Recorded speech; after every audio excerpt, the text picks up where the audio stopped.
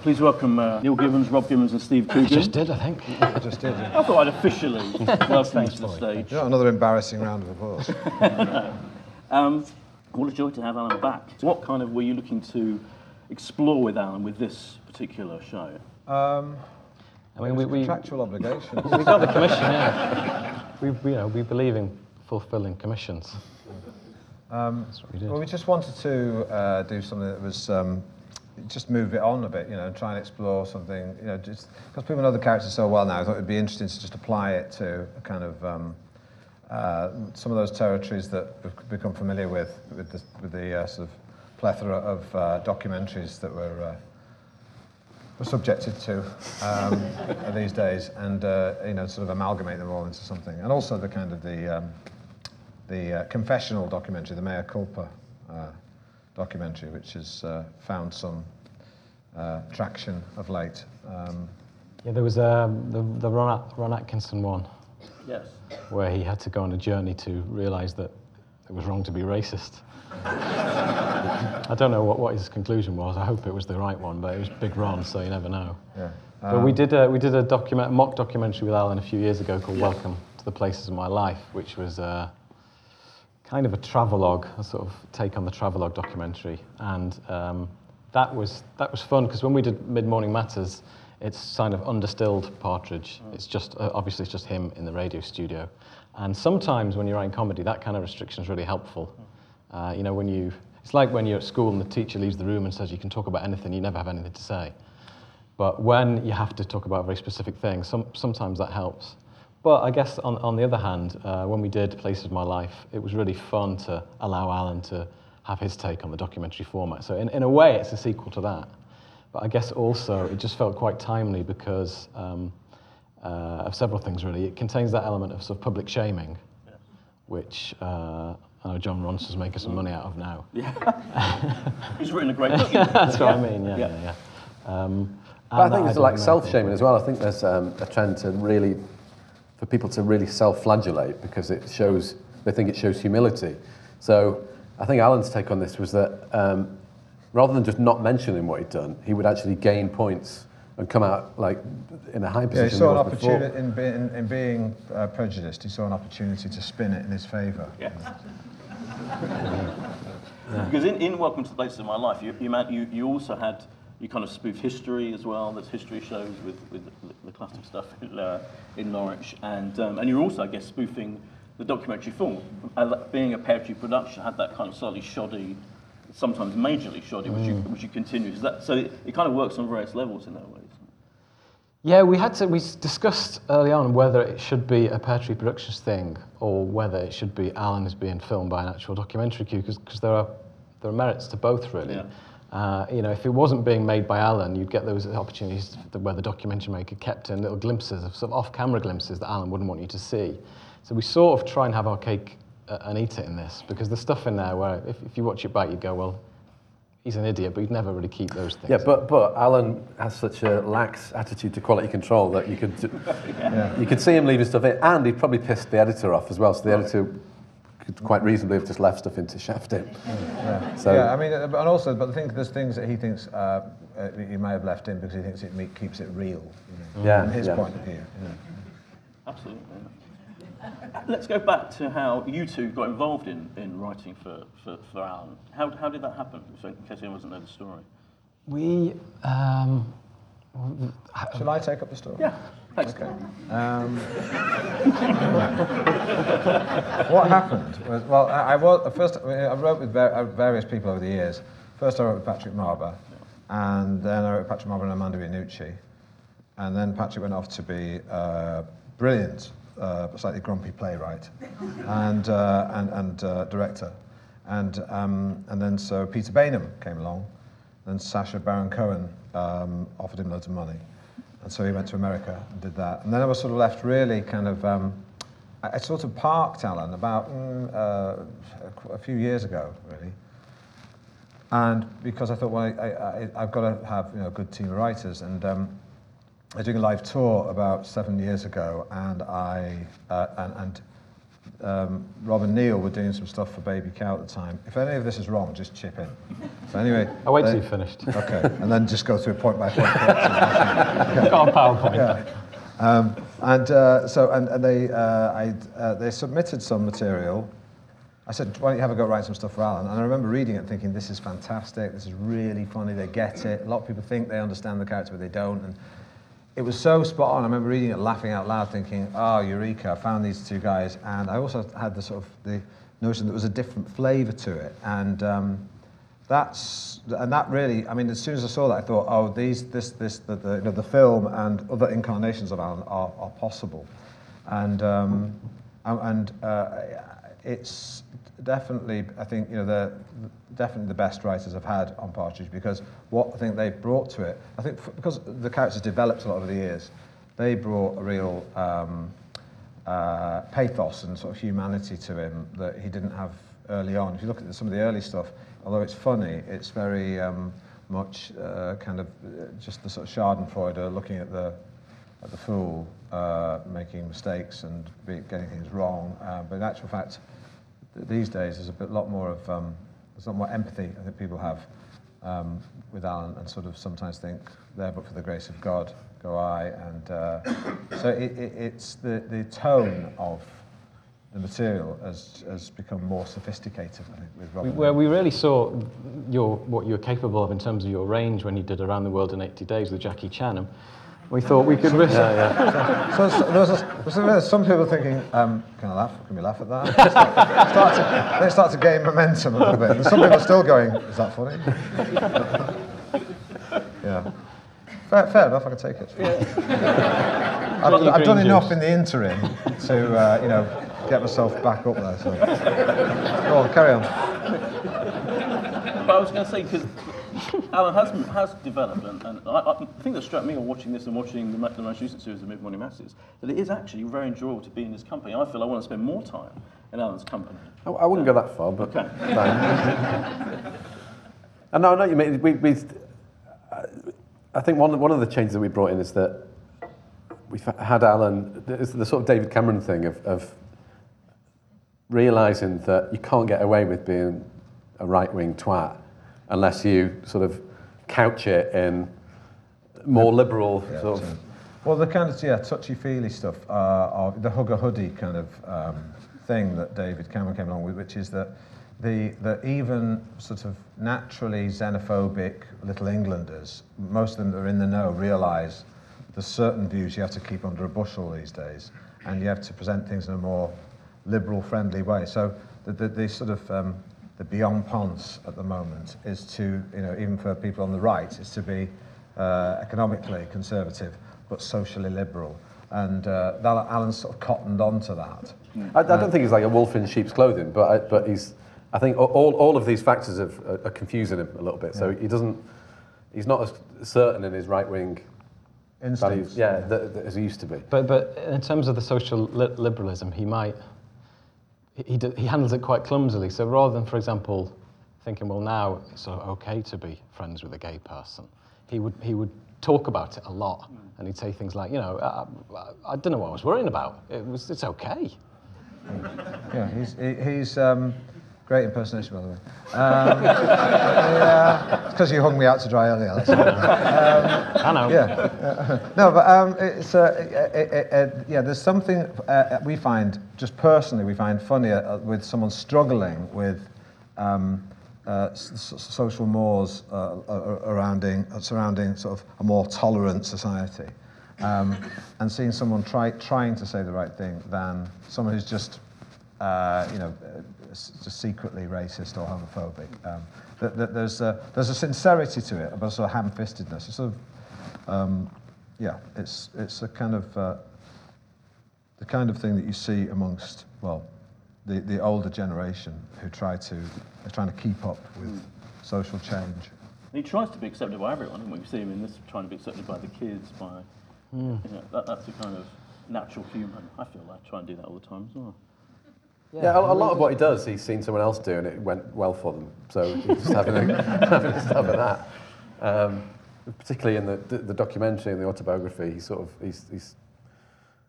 he sort of puts his finger in the air and see what plays well, and then has a bit of a stab at it, and obviously comes up short. But it's him sort of flailing around trying to find something that works and that will get him back to the big time. There is that cynical approach, but I think he does want to be liked. He genuinely wants to be liked as well, and I think that's maybe partly what you're talking about, and that's you have sympathy for that, because that's what we all want. And he wants to come across as, you know, I think David Cameron's probably a very strong role model for him because he has all of us, because there's that sort of blokishness that he tries to pull off, and the sort of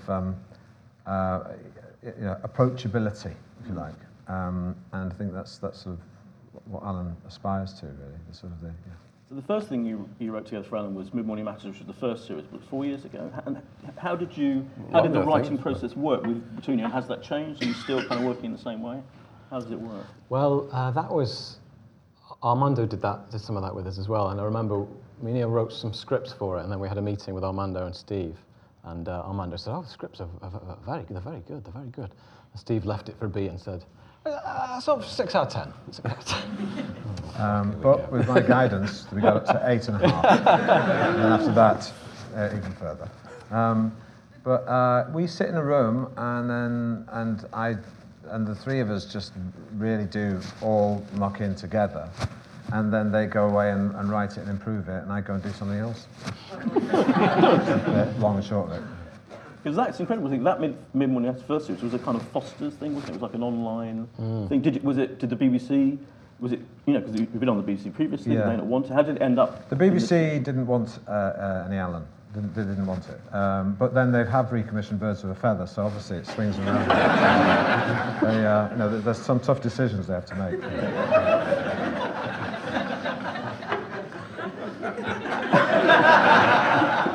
And that series is pure. Do you feel that's the most pure form of Alan now, the Mid Morning Matters format? They're just not letting it, just that absolute laser focus on him in his habitat.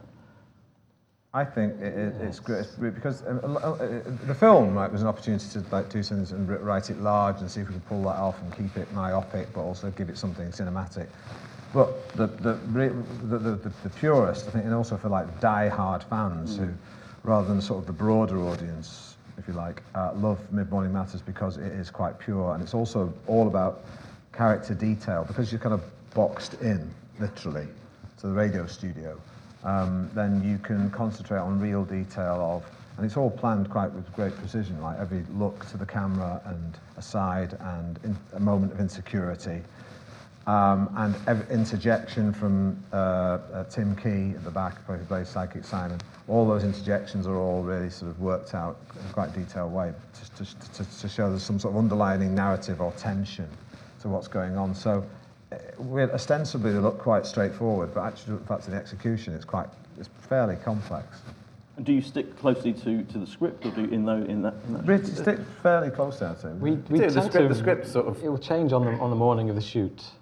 Yeah. Sometimes quite a lot, but once we're up and running. Once you're shooting it, then you really do have to hit the beats that you figured out previously. You might figure out some, like I said, some you would say just before the cameras are rolling. Why don't we do this? Okay, do that there, and do that, and then pause there, and then you say that. Let's just practice it one time. Okay, let's do it like that. But then when the cameras are rolling, I might occasionally add an extra thing if it occurs to me, but generally we try and keep a tight rein on that because I can go off on a tangent and then start wasting time. It's quite hard because very often the thing you came up with 5 minutes ago feels funnier than the thing you came up with 5 months ago. But yes, it very often normally isn't. So you have to. But sometimes it is. Sometimes it is, Steve. That's fair. But, so you've got to kind of try and wind the clock back to how you felt in the writing room at the time. So you've got to. You can't just wing it. Basically, you've got to. I remember reading a Richard Curtis interview, and he said he would always on the first draft, the really good stuff he would underline in red, because 6 months down the line, my technique is I just remember. I'm fascinated to know, particularly with this film, did you need the fantastic Tesco scene? Did you need to get their permission? Were they happy for you to have this exploration of the world? We had to commit to shop only at Tesco for the next 6 months, but got a club card, so it makes sense. And of course, the comment Alan says, where it says Tesco's are just better than local shops. Well, they just took that at face value, clearly. Didn't see any irony in it at all. And you can get away with saying a lot about people that way because you just say what they want you to say, but clearly you think the reverse. I'm going to throw it open to the audience soon, but a couple of things I really want to know is, from each of you is, do you have a favourite scene or episode or moment from Alan that kind of defines him for you, or just the funniest favourite moment? Steve? Ask them first. Okay. Ask him first. There's a moment in the first episode we did of Mid-Morning Matters that is totally inconsequential. It doesn't matter at all. But it's Alan just talking about the brunch that he had the day before, and he's trying to remember what he had, and it's dead air for about 45 seconds. And you see in his face him going from sort of whimsy to a developing panic about his immortality. I just really like that moment. It's a small moment that you can't quote it. Maybe You can't really write stuff like that. It just has to be performed. And yet I did write it. Rob? There's a phone in from, I think, the first series of Mid-Morning Matters, where the question is something like, if you had to make any species of animal extinct, which would you choose and how would you do it? And there are a lot of detailed answers, and the final answer is the guy who's just texted in and simply says, cats, hammers.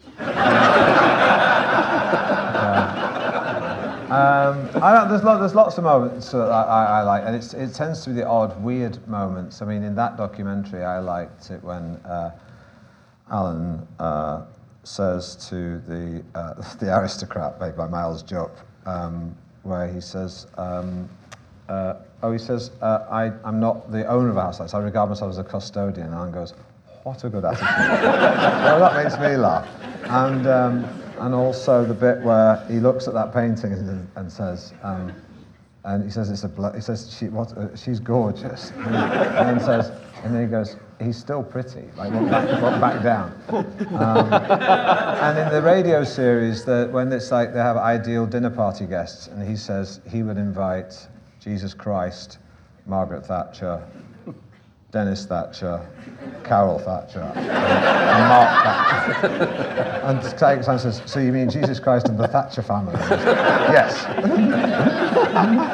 I like the sort of stupidity because it's sort of, there are certain, there are patterns and like formulae in comedy that you come across, which is you have to have, three sensible ones and a silly one at the end, or two sensible ones, and there's these sort of patterns, and I like things like that defy it, where it's just repetition. You sort of know what's coming, and it's still funny, so it doesn't, it's funny because it shouldn't be. I remember in series 1 of Mid-Morning Matters, the Inception scene, when you're did you write that knowing that word would be as funny as it was of you saying it, or is that performance? No, that's planned. Rob came up with Inception, and we just thought Rob sort of just repeats the word Inception anyway, and knows it works. Yeah. It's just like you often decide what is the funniest reference point, and you try and avoid those references that have been well worn and used by other people. So, and sometimes it's things that the first word that sounds funny is not the thing that's funny, and the sort of the more nondescript, bland, seemingly almost the sort of things counterintuitive, the things that seem unfunny become funny because of their. It's hard to describe. No, but also it's interesting you pick out that moment, because that isn't relevant to the plot of the episode or the thrust of the series, but sometimes they're the moments that people love the most. But it's easy to sort of lose sight of that when you're cutting an episode and you're thinking of the storyline and the through line and the plot, and they sometimes get lost, but they're always my favourite bits, the inconsequential bits. Absolutely, yeah. And what about the future? What would you like to do more with that? Would you like to do another film and another series of Mid-Morning Matters and more films of this? We just started writing a follow-up book to the autobiography, I, Partridge, which... called Alan Partridge Nomad. She's kind of, again, Alan has seen a sort of genre or format and seen a business opportunity in it. He basically, it's that kind of book where someone retraces a sort of momentous journey made by one of their forefathers. But Alan's forefathers didn't make any momentous journey, so he's just had to find any old journey, which, as it is currently, his dad went for a job interview at a power station, which he drove to, but Alan can't drive because it would only take him a couple of hours, so he decides he's going to walk the route from his house to Dungeness Nuclear Power Station. Yeah, so... it's quite moving, actually. The thing is, it sort of is moving sometimes. Like, that's what I quite like about it. And in fact, the books, actually, the biography is quite good because it does actually have sort of real... although it's completely stupid and self-indulgent, there are funny bits at the end. Moving bits where it starts to have real pathos. But it's called Nomad, and he's got a big Afghan scarf on the cover, but he actually doesn't leave Britain. But I think we'll do a film one day, maybe no time soon, but. I mean, there's a few ideas we kick around. I quite fancy doing a chat show of some sort. It's not yet, maybe in the future some point, but. I've got to convince the BBC, that's the problem. Right, let's throw open to the audience. I think we've got some mics yet. Let's have the guy at the end there. Oh, yep. Hi there. When your character isn't in the north of Norfolk, you tend to be in Manchester. Obviously, that applies to a lot of your other characters as well. Obviously, you're from Manchester originally. Do you think you can get away with a lot more stuff because you're from there? So you couldn't get away with the similar stuff if you were in Liverpool or Birmingham? Possibly. I mean, because I'm being very insulting about my hometown. But I suppose, in a way, there is a little bit of. But having said that, we sort of laughed at Norfolk, and I wasn't from Norfolk originally. We didn't know Norfolk. We just thought it was. It looked geographically like it was, in the right place, and because it was sort of not. You don't go through it to go anywhere else. You have to go to it. So that seemed appropriate, and it's also slightly isolated in a way in its own area, surrounded by a kind of. The town itself is probably I think it's the most isolated city in Britain, technically speaking. So that felt right for the character. But Manchester, because I'm from Manchester, and also it sort of exercises my northern chippiness, which is that sort of patronising attitude towards the north. I thought I'd just have Alan, verbalise that and articulate it. I think because Manchester is on the up as well, but Alan doesn't acknowledge that at all. Yeah. It kind of gives you a bit more license. Exactly. Because if it was really, what we wouldn't do, and we're also very careful about this, is we won't do that kind of bullying comedy, which is picking on people who are genuinely weak and genuinely dispossessed, or in some way, genuine victims. Whereas Nicholas Witchell. He's got a good steady job. Steady job. Sorry, a steady job. Yeah.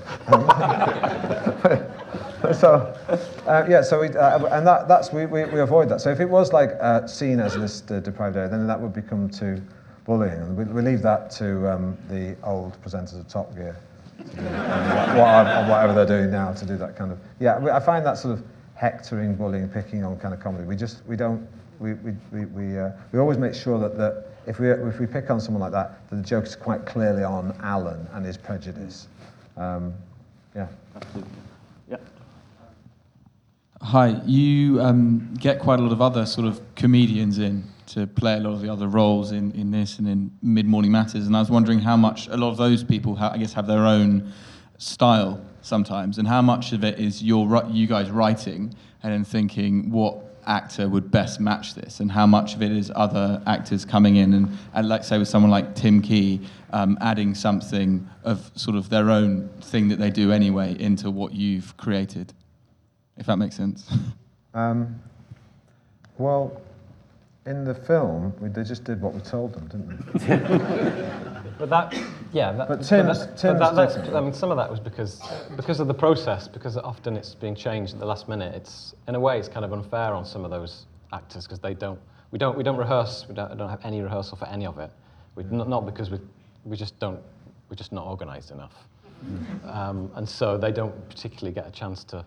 I sometimes feel sorry for, in particular, Tim Key because I just adore Tim Key. I just think he's one of the greatest comedians I've ever seen. I really do, and he doesn't really get the chance to do much more than raise his eyebrows and sort of be. Yeah, but he is incredible value for money because he really does find stuff that is not that you know you can't coach someone to do what he does intuitively. His looks are perfectly measured. He never mugs. They always look real and authentic. You can see you can read so much into his face. He's sort of in a turmoil of wanting to sort of be on the radio, but not really wanting to be with this guy. Sort of liking him, but not really liking him, and all that is in his face. He just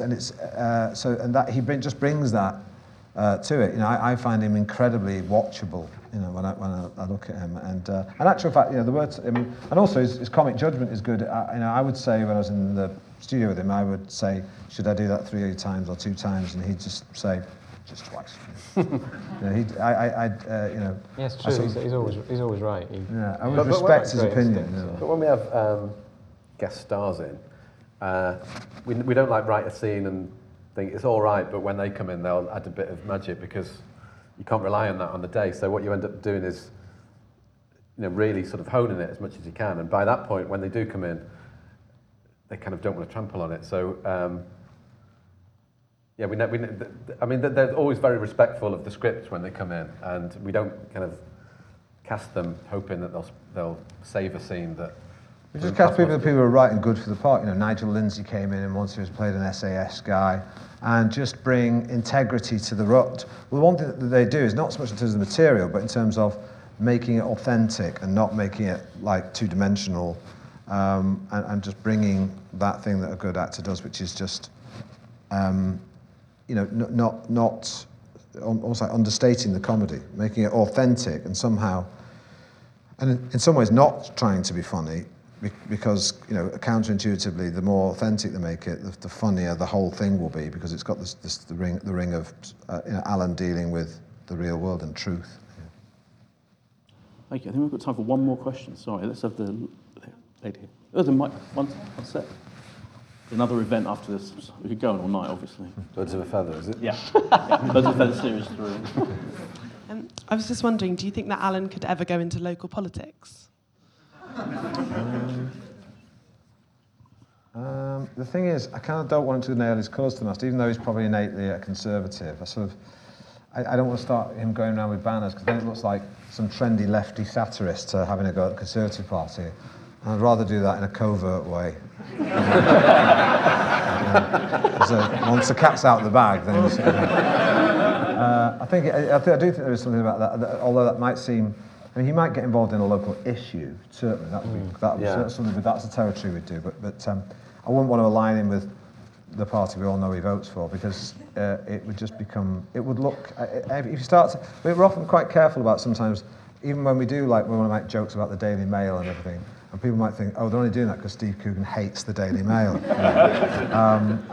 is that. It is that. But the thing is, we'll think that will be too obvious. Or for some people, not that everyone knows what I think about the Daily Mail, but I hate the Daily Mail. There is the sort of, you don't want the audience to start distracted by the way they think someone's agenda. Thank you.